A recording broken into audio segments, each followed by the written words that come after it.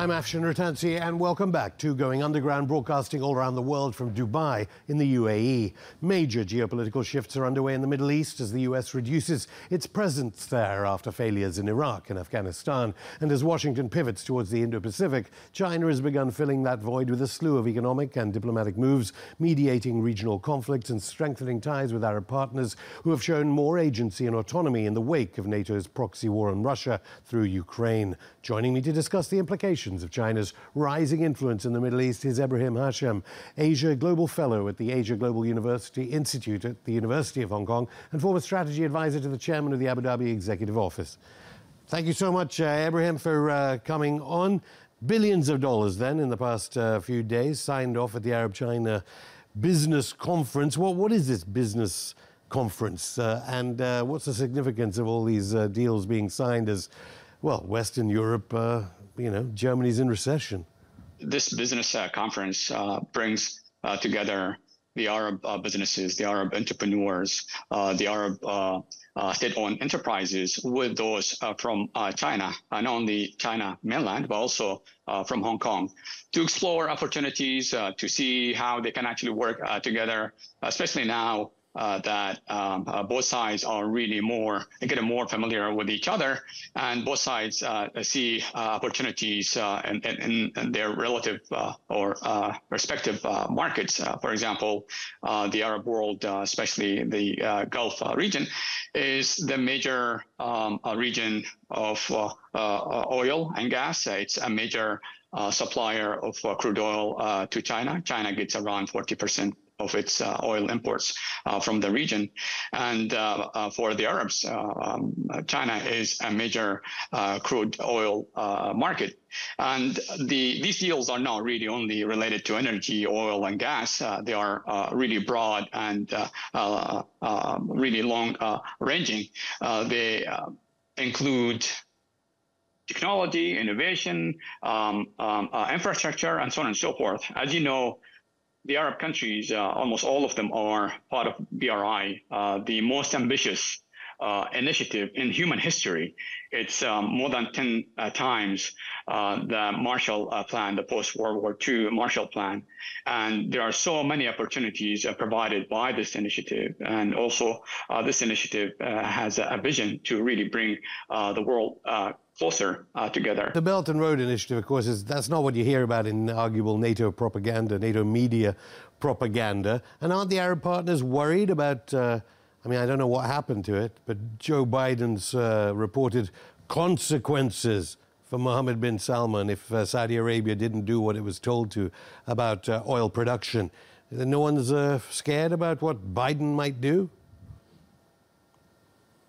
Well, I'm not sure whether the regional leaders and the regional people really pay attention to what foreigners say about their bilateral relations with China or with any other nation.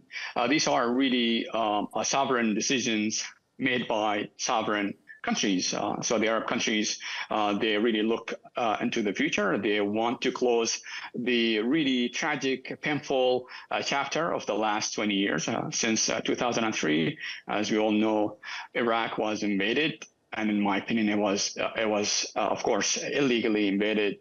And Iraq has been destroyed. And since then, the region has been going through a lot of mess, a lot of chaos, and of course, around 2011, we had the Arab Spring and the atrocities of the so-called Arab Spring. So the Arabs are already aware of what has happened over the last 20 years, and they have learned really hard lessons.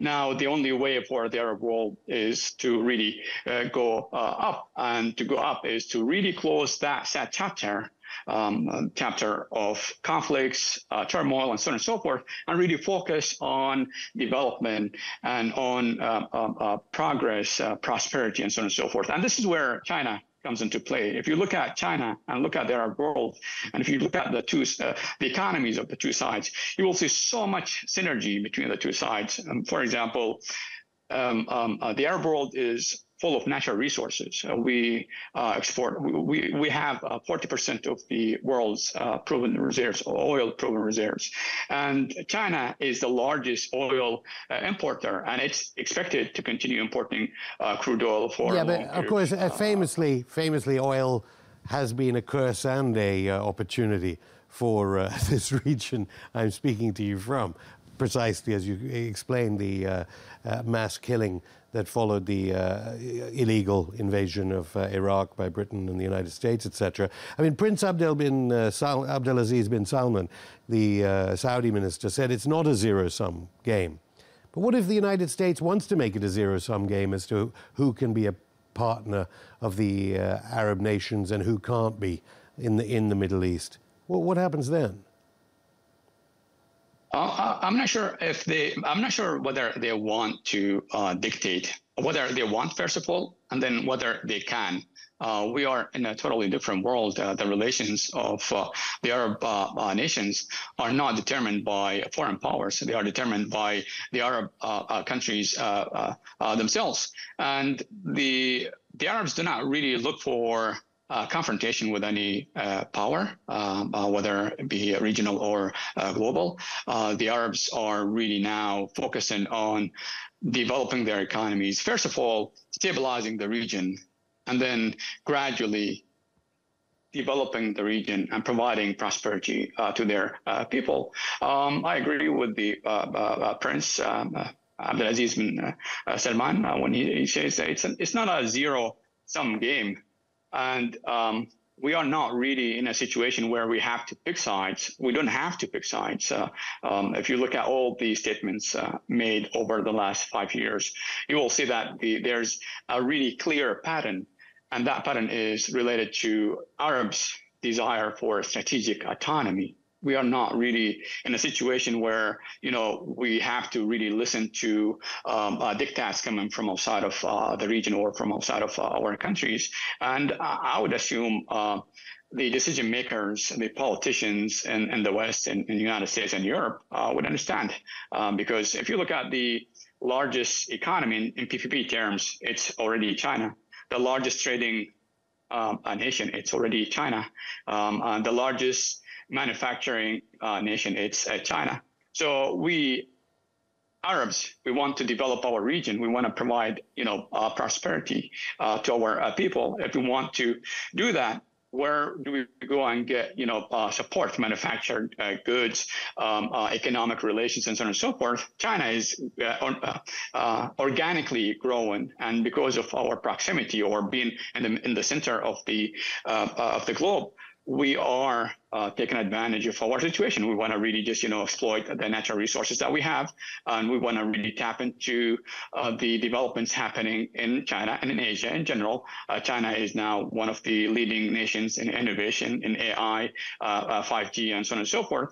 So for us, if we want to continue growing economically, why not just, have a stronger relations? And these relations are not really new, and they are not really based only on economics and trade and commerce. If you just go look at the history of our relations, the Arab-China relations, they go really back a long time, 2,000 years, so back to the first Silk Road.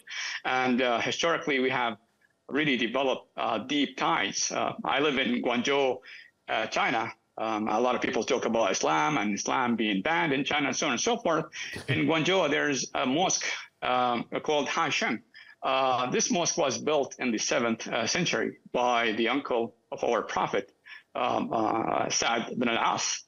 And this mosque is still existing. And this mosque is really one of the oldest mosques in the world and the oldest mosque in China. When I went there and I exchanged ideas with the other Muslims, the Chinese Muslims, I realized that they were actually having a happy life, a very prosperous life, and a lot of them were owning and running businesses. So just going back to the point of, why just, have this relation with China. It's not only China. Why China? It's because China is growing rapidly and it's providing us with opportunities. Yeah, no, I mean, you're very clear there. And actually, I wanted to get onto that fake hoax news from Xinjiang that we covered here on Going Underground as NATO Nation media was spreading that propaganda about so-called genocide in Xinjiang. But, you know, your screen's stopping occasionally. I don't know whether that's the sanctions on Huawei technology. You know there's a battle going on, frankly. I mean, what's the significance of MBS meeting with Blinken? Blinken goes straight there to Saudi Arabia and then calls Putin immediately afterwards. Is this more proof that the zero-sum game is over? But because of these trade ties, if it ever became a zero-sum game, the Global South, the Belt and Road Initiative, the rejuvenation of, as you said, the millennia-old relationship is the first choice. I'm not sure whether there are choices to be made here. I think the region as a whole and the regional leaders and people, they want to be open to all options available. They don't want to restrict their options. So you're talking about the meetings, the recent meetings, and this is also a sign of the positive neutrality of the region, of the Arabs. We don't want to be passively neutral. We don't want to be, sitting by not really contributing to global peace, to global prosperity, and so on and so forth. So it's something you notice when there was this Arab summit, the latest Arab summit. The president of Ukraine was invited to make his case to the Arabs. But then the next day, or a couple of days later, the minister of Interior from Russia arrived, although he was sanctioned by the West, by U.S. and Western countries, but he was welcomed in our region. Why? It's a signal to the world that we are not really taking sides, and we don't have to take sides. If there are really, for example, in the case of Ukraine, the Ukraine conflict, if there's a possibility of the Arabs to contribute to finally, bring in an end to this really tragic conflict, why not? We offer our services, and we will try to mediate and help and facilitate. And that's our role. And we don't want to pick sides, because we know that if we pick sides, we will be losing. We will be losing whether we choose the West or China or any other party. So for us, we are really interested, determined to maintain this strategic autonomy, and we have every right to maintain that autonomy. And I think at this point in time, nobody in the world, nothing in the world can actually stop us from being strategically autonomous. In other words, if there are people in the West, in the United States or Europe, who have hegemonic ambitions, they want to really come and dominate the region. Well, if you ask me, over the last 20 years since the Iraq War, this is what's been happening. They have been trying to really dominate the region. They have been trying to really hijack the sovereignty of the region, and they failed. And they failed, miserably. And now, at this point in time, that the region is actually recovering and getting out of the misery put by really foreigners. The regional leaders, the regional people cannot really give up this strategic autonomy. So just going back to your point, it looks like there's a clash of visions between what the region wants, so what the regional people, regional leaders want for their region, and what some people, not everybody, some people in the United States and in the West want for the region. But at this point in time, we are experiencing dramatic transformations, not only in our region, so regional level, it's the dramatic changes happening at the global level, sub-global levels. At this point in time, I don't think anybody has power to stop the Arabs from really developing and pursuing their development programs, regardless of what others think about these programs. Ebrahim Hashim, I'll stop you there. More from the Asia Global Fellow at the Asia Global Institute of the University of Hong Kong after this break.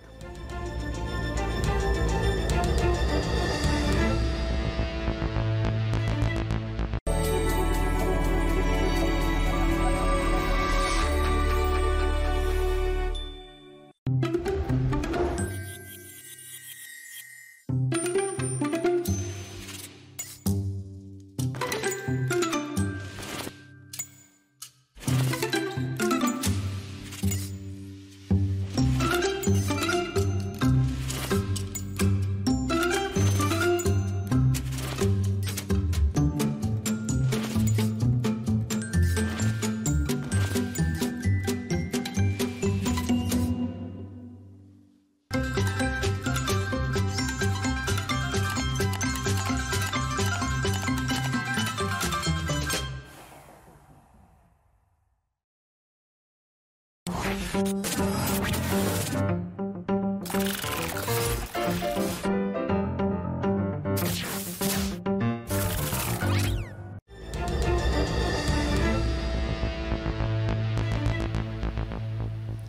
back to Going Underground. I'm still here with the former strategy advisor to the chairman of the Abu Dhabi Executive Office here in the UAE, Ibrahim Hashem. You're talking about sovereignty for the Arab world, a regained sovereignty for this region. But I don't know whether you remember, when you were not in Guangzhou, but were in Abu Dhabi advising the executive office in the UAE here, there are 5,000 maybe US soldiers at a base at Al Dhafra Air Base near Abu Dhabi. I don't know how many soldiers, U.S. soldiers, are in Saudi Arabia. 3,000 at Prince Sultan Air Base. So you're saying, there's this great new sovereignty. I mean, you think at any of these meetings people ask, why are the Americans using your countries as air bases, war bases? Oh, right. So one thing we got to keep in mind when there's a group of troops in one land, we must really recognize that there's a mutual understanding, a mutual interest between the two sides.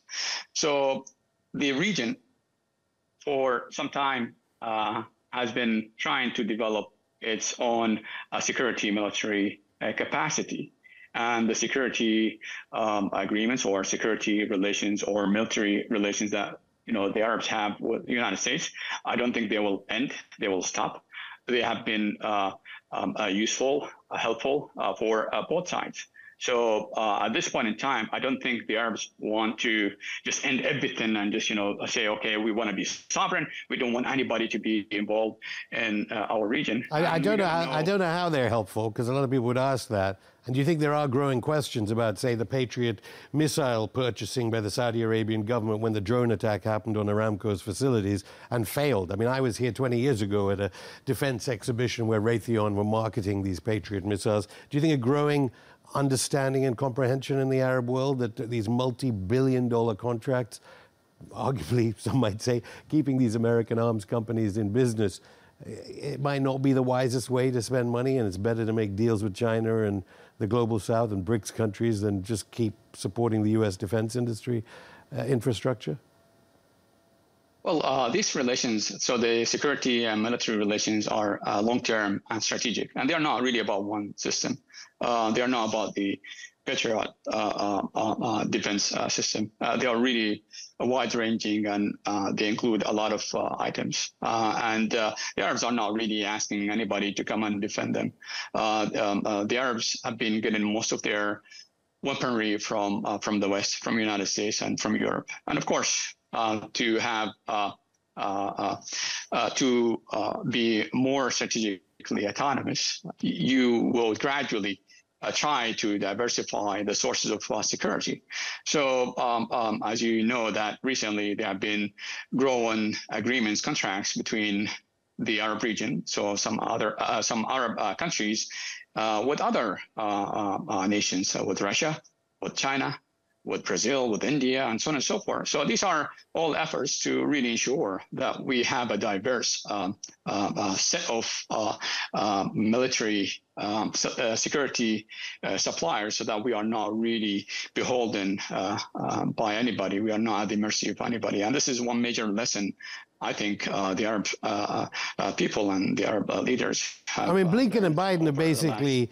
I'm not sure they say officially, they kind of pussyfoot around what they think, but, they kind of condemn normalization between Arab countries in Syria and Iran.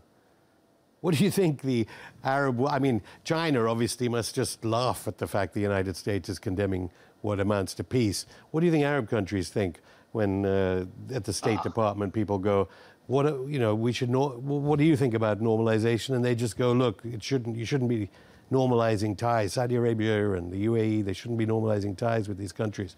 They should be eternal enemies. I don't know. I think officially they haven't actually said this. So officially they have been saying, okay, this is good. We hope that it's going to be benefiting the region and so on and so forth. But of course, unofficially, we have heard some statements made that, this is maybe going to be detrimental to their position within the region. But after all, these decisions are sovereign decisions made based on the interests of the Arabs of the region. Iran is part of the region. So both sides of the Gulf historically, for a long period of time, have had a lot of cultural diffusion, infusion, a lot of cultural civilizational exchanges. And we have really strong trade ties and so on and so forth.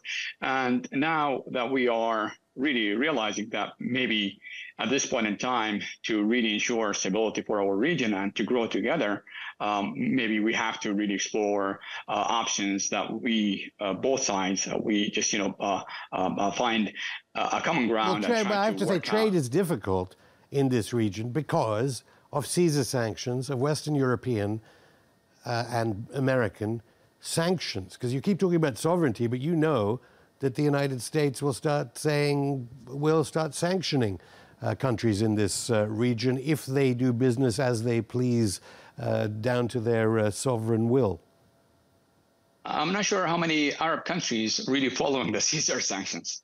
I'm not sure. I'm not sure whether anybody within the region following the Caesar sanctions. I know... you might have to just explain what they are to our audience because they're not given much publicity, the